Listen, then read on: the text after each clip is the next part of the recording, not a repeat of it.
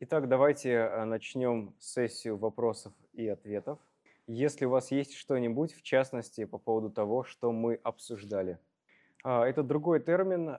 Здесь обычно в данном случае используется в случае с приписыванием несколько терминов, обычно викальпа. Что же касается пропанчи, то это как раз умопостроение, да, ментальная фабрикация. Вопрос просто объяснить это, в смысле еще раз или...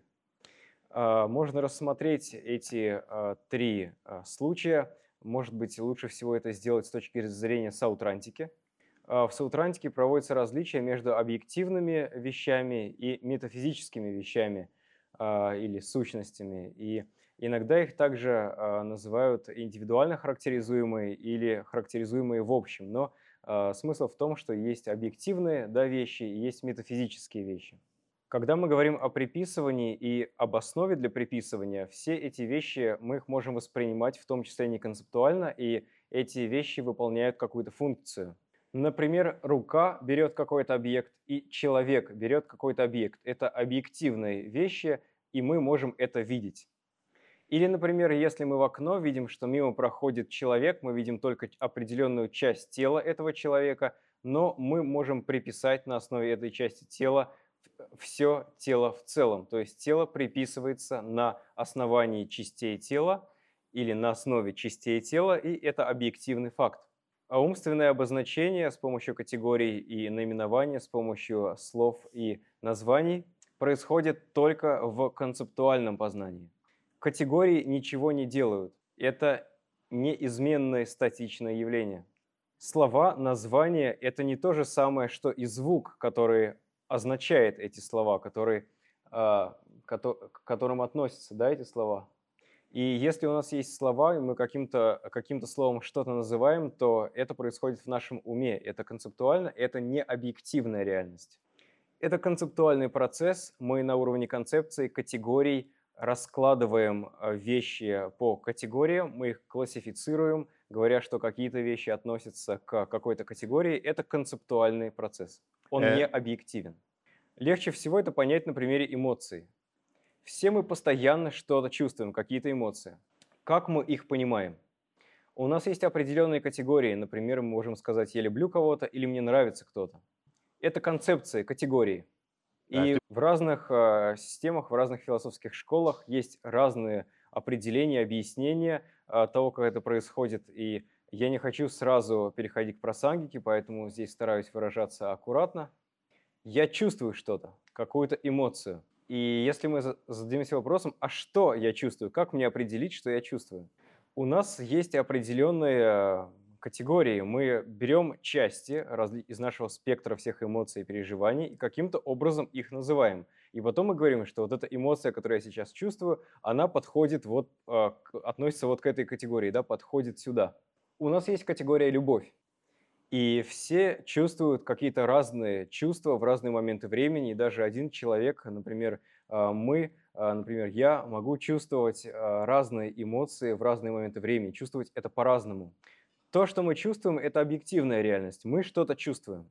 Но в рамках нашего концептуального мышления мы концептуально обозначаем это, относим это к одной или к другой категории. Мы называем одну категорию «люблю», другую категорию называем «нравится». И слово таким образом это наименование поверх этой категории. А категория, в свою очередь, это обозначение на основе чувства. Но это не обязательные шаги. Мы не обязательно это делаем.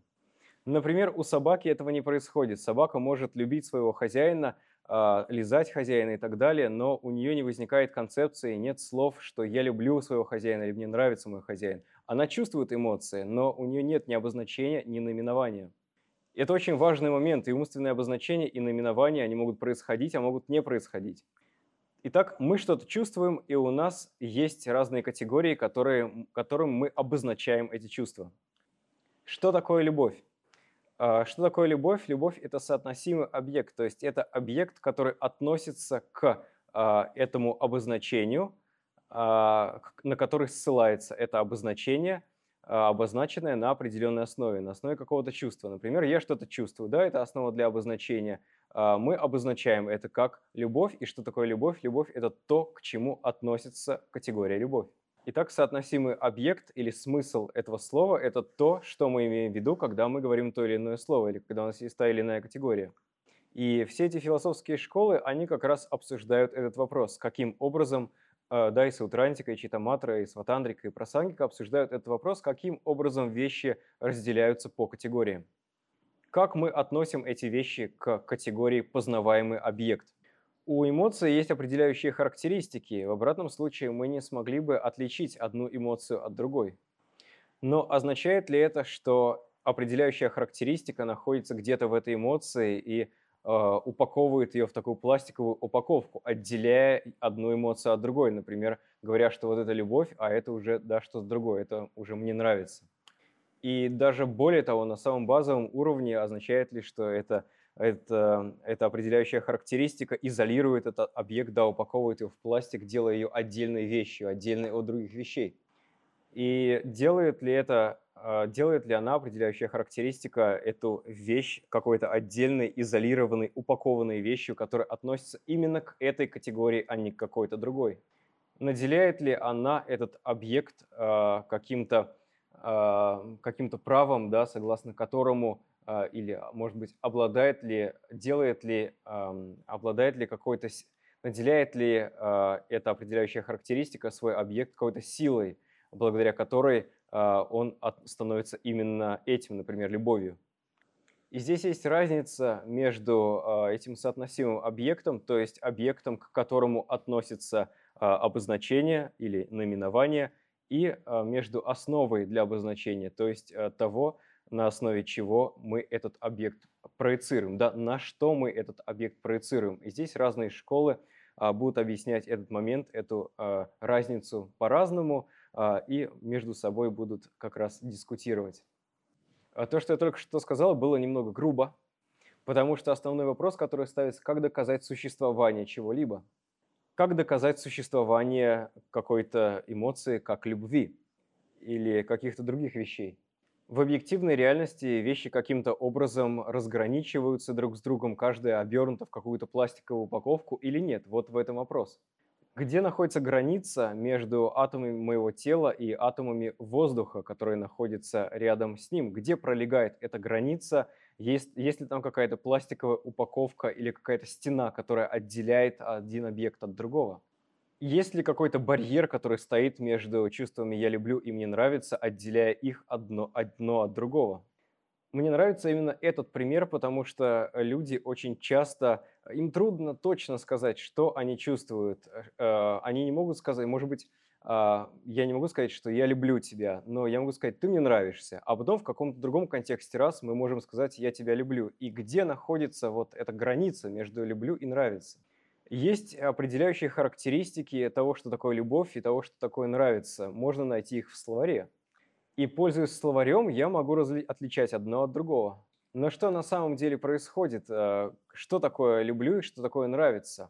Где граница между ними? И вот именно такие вопросы поднимают эти различные философские системы. Таким образом, разница между приписыванием с одной стороны и умственным обозначением и наименованием с другой не только в том, что приписывание можно познать неконцептуально, что мы можем воспринять, увидеть, услышать объекты, полученные в результате приписывания, в то время как умственное обозначение и наименование могут возникать только в нашем уме. Это объекты, возникающие концептуально в нашем мышлении. Но также помимо этого можно сказать, что приписанные объекты существуют объективно, во всяком случае, с точки зрения саутрантики. Мы можем сказать, что они являются фактическими, в то время как умственное обозначение и наименование — это только концептуальные, только субъективные явления. Мы пытаемся понять, что мы воспринимаем и переживаем. И также я забыл сказать, что, excuse me, I have to add something from before, что приписывание, оно происходит помимо, да, поскольку это фактическая реальность, оно происходит обязательно, если мы воспринимаем эти объекты, в то время как умственное обозначение и наименование, они могут происходить или не происходить, да, они происходят не обязательно, не являются обязательными. Например, у собаки или у нас. Вот мы воспринимаем реальность, и собака воспринимает множество объектов, да, окружающей действительности. Мы пытаемся понять, что мы воспринимаем, что мы переживаем, о чем идет речь. Например, ты мне нравишься, но я тебя не люблю. А потом мы думаем, нет, я все-таки тебя люблю. И что в этот момент происходит, да? Это довольно большая проблема для нас обычно. Если мы кого-то любим или нам кто-то нравится, это происходит только в нашей голове или мы что-то чувствуем на самом деле? Вот что мы анализируем в этих философских системах. Есть ли что-то в том, что я чувствую, есть ли нечто в этих чувствах, которые у меня возникают, что-то, что делает их любовью или нравится? Или это происходит со стороны моего ума в моей голове? И если я перестану как-то называть эти чувства, это означает, что я больше ничего не чувствую? Ну нет, я все равно что-то чувствую. У нас есть условности, и эти условности предполагают использование названий, наименований, категорий или концепций. С их помощью мы можем коммуницировать, общаться с другими людьми. И также с их помощью мы можем лучше понять, что происходит с нами самими, да, внутри себя. Поэтому у нас есть условность «любовь», условность «мне нравится» и есть определенные слова для этого. И это может быть полезно в наших отношениях, потому что мы можем другому человеку сказать: «Ты мне нравишься, но я тебя не люблю». И это также полезно и для нас, для понимания того, что происходит в нашем уме. Мы можем сами для себя решить, мне нравится этот человек или я его люблю. Философские системы анализируют все, что здесь происходит. И мы можем понимать это на все более глубоком уровне. И если мы хотим что-то запомнить и взять домой, что-то вынести с этого семинара, и будет вполне достаточно, если мы поймем, осознаем, запомним хотя бы это уже будет большое достижение. Если мы сможем понять основные моменты, вообще какими вопросами занимаются эти философские школы, о чем здесь идет речь. Например, мы находимся в отношениях, и мы хотим в них разобраться в своих чувствах. Мы пытаемся понять, что мы чувствуем. Для того, чтобы это понять, нам нужно как-то облечь это в слова, как-то соотнести это с категориями. Например, мы можем мучиться вопросом: моя любовь по отношению к этому человеку, она реальна или нет? Как я знаю, что я на самом деле люблю этого человека? Что сделает мою любовь реальной?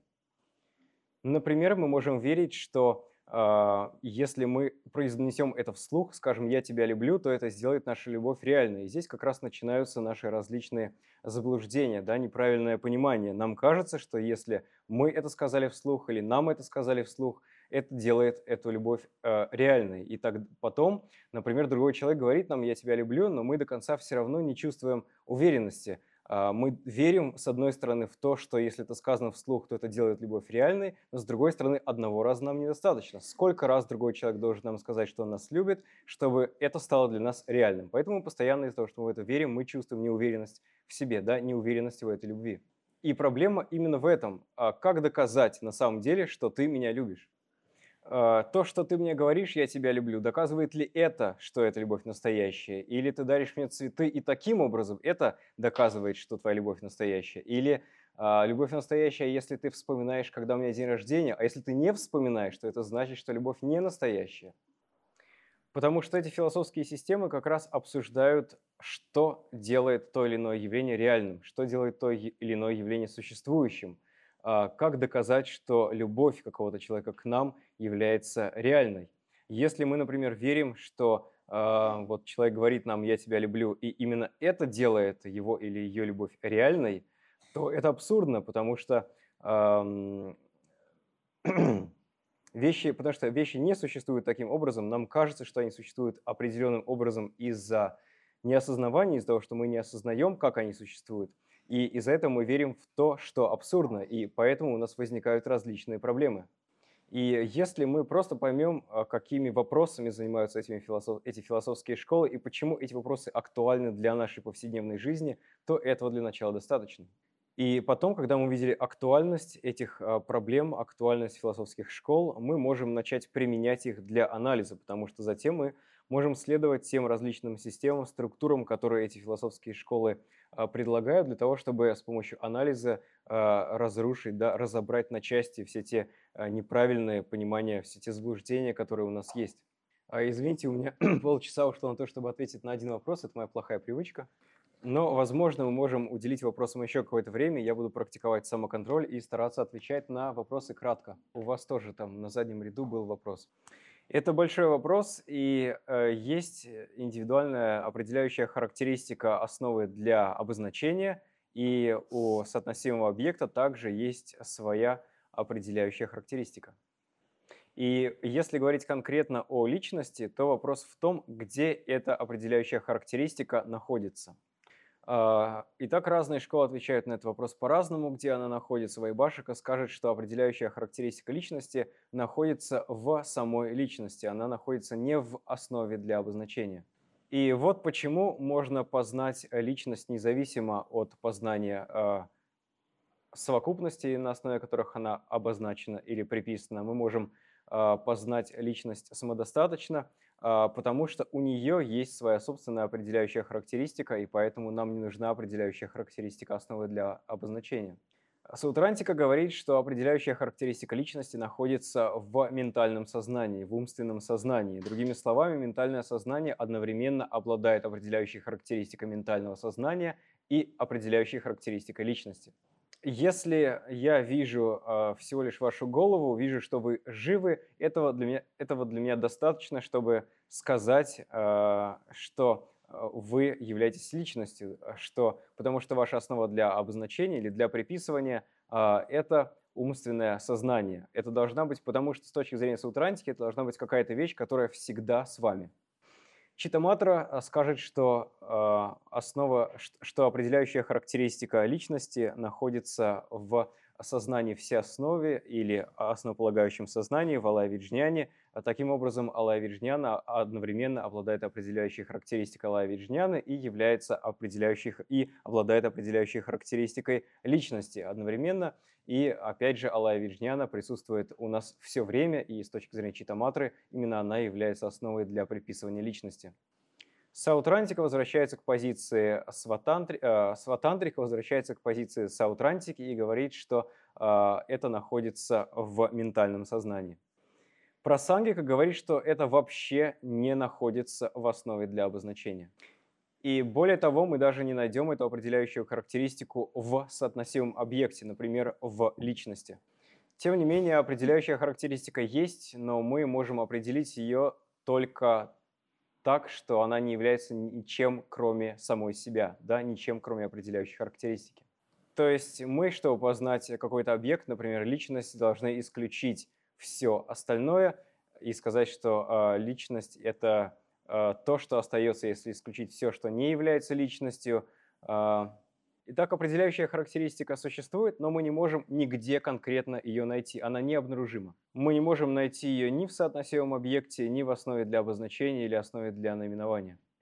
Таким образом, в конечном счете, определяющие характеристики — это просто условности, это просто договоренности между людьми. Какая-то группа людей собралась и приняла решение, что это мы будем называть любовью, это мы будем называть нравится. И потом они поместили это в словарь, и у нас появилась такая условность или договоренность. Тем не менее, эти существующие лишь условно определяющие характеристики позволяют нам общаться друг с другом и понимать вещи. Итак, вопрос в том, почему при прямом постижении пустоты сгорает очень много кармы, и это очень сложный вопрос. Короткий ответ. Когда мы понимаем пустотность, мы избавляемся от непонимания того, как существуют все вещи, или от неправильного понимания. А если мы понимаем неправильно, как они существуют, у нас появляются беспокоящие эмоции. А когда у нас появляются беспокоящие эмоции, они активируют склонности или семена кармы. А когда они приводятся в действие, когда мы их активируем, это все как раз производит все больше страданий, перерождения и так далее. И мы хотим остановить этот процесс активации, приведения в действие этих кармических склонностей. Именно таким образом мы достигаем освобождения. В этом случае пока еще не происходящее созревание этих кармических склонностей уже не станет происходящим в настоящий момент созреванием кармических склонностей, да? То есть они не созреют. Прямое постижение пустоты — это просто состояние очень глубокого осознавания отсутствия самосущего бытия у вещей и их полной взаимозависимости или какое-то другое состояние. Прежде всего, будет проще, если мы не будем в данном контексте использовать слова «прямое» и «непрямое» и будем говорить о концептуальном и неконцептуальном. Концептуальное означает посредством ментальной голограммы, посредством категории. У нас есть категория пустотность, у нас есть слово, наименование, пустотность. Это то, как мы называем эту категорию. Мы сидим в медитации, мы что-то осознаем, и что мы осознаем? Мы осознаем пустотность. Да? Мы свое постижение, свой инсайт относим к категории пустотность. Это концептуальное постижение. И мы теперь думаем, вот мы это поняли, момент до этого мы этого еще не понимали, но теперь со мной это произошло, теперь я это понимаю.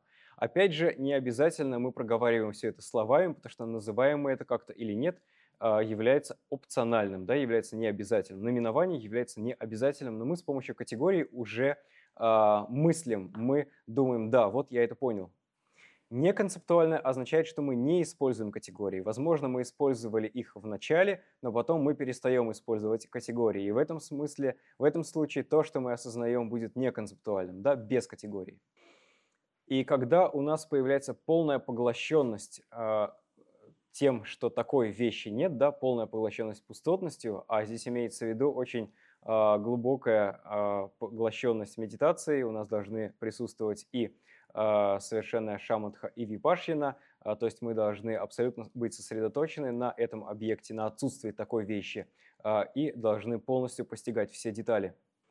Мы полностью сосредотачиваемся, полностью достигаем полной поглощенности на отсутствии такой вещи, то есть на отсутствии того, что невозможно. Например, если мы думаем, что другой человек говорит нам «я тебя люблю», и это доказывает, что чувства этого человека подлинные, реальные, то мы в данном случае сосредотачиваемся на том, что это невозможно, что никакие слова не могут доказать, реальной или нереальной является любовь, и это не так. Мы сосредотачиваемся на том, что нет такой вещи, нет такого способа существования или доказательства, и мы при этом сосредотачиваемся на не утверждающем или не подразумевающем отрицании. Или, например, я думал, что ты идеальный совершенный партнер, принц или принцесса на белом коне, но я осознаю, что такой вещи нет. Что такой вещи нет, потому что ее не существует вообще, что никто не существует как принц или принцесса на белом коне, и мы сосредотачиваемся на отсутствии такой вещи. Далее, когда наша полная поглощенность пустотностью заканчивается, это может происходить по-прежнему во время сессии медитации или после сессии медитации, но когда поглощенность заканчивается, то наступает следующая стадия, которая называется последующее достижение, да, что обычно приводит к постмедитации. Иногда это называют постмедитацией, но это очень легко понять неправильно, потому что мы на самом деле по-прежнему медитируем. Последующее достижение означает, что после того, как закончилась эта полная поглощенность, чего мы достигаем? Вот буквальное объяснение этого слова. Теперь этот человек по-прежнему или снова кажется нам принцем или принцессой на белой лошади, принцессой на белой лошади. Мы при этом уже не познаем пустотность напрямую, не познаем ее явно, поэтому по-прежнему этот человек выглядит таким образом, но мы уже косвенно осознаем, что это не соответствует действительности. Косвенно или неявно мы осознаем, что этот человек не может являться принцем или принцессой, потому что такой вещи нет, нет принцев и принцесс. Мы понимаем, что по-прежнему наш ум создает эту видимость принца или принцессы на белой лошади, потому что мы когда-то изучили эту концепцию, потому что у нас есть категория принца или принцессы на белой лошади, которую мы изучили, например, из сказок, и нам кажется, что человек перед нами соответствует этой концепции, но на самом деле это не так. Мы можем использовать зависимое возникновение в качестве умозаключения для того, чтобы прийти к пониманию пустотности. Мы понимаем, что эта видимость возникает в силу идеи принца или принцессы, которую мы почерпнули откуда-то, и у нас есть такая идея и так далее. Затем мы сосредотачиваемся на том, что нет такой вещи. Цонкапы говорит, этого недостаточно. Потому что в этом случае мы можем прийти к позиции полного нигилизма, когда мы приходим к выводу, что мы вообще ничего не воспринимаем и не переживаем. Вот почему нам нужно в последующем достижении осознать, понять взаимозависимое возникновение. То, что мы что-то воспринимаем, мы воспринимаем это в результате зависимого возникновения. Нам кажется это истинно существующим или что что существование этого явления является истинно доказанным, да, мы верим в истинно доказанное, истинно обоснованное существование, но это не существует таким образом, потому что такой вещи нет.